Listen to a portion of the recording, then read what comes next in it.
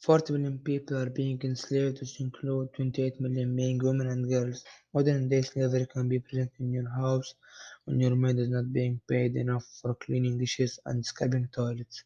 When children lift rocks and bricks for the sake of providing money for their family, it is a modern day slavery.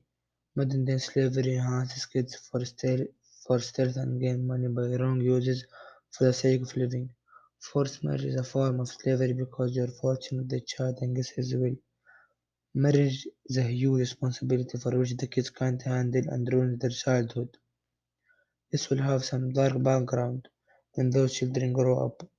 Women also suffer from slavery, where they confront sexual abuse. Modern day slavery does not exist as child labor and forced labor only.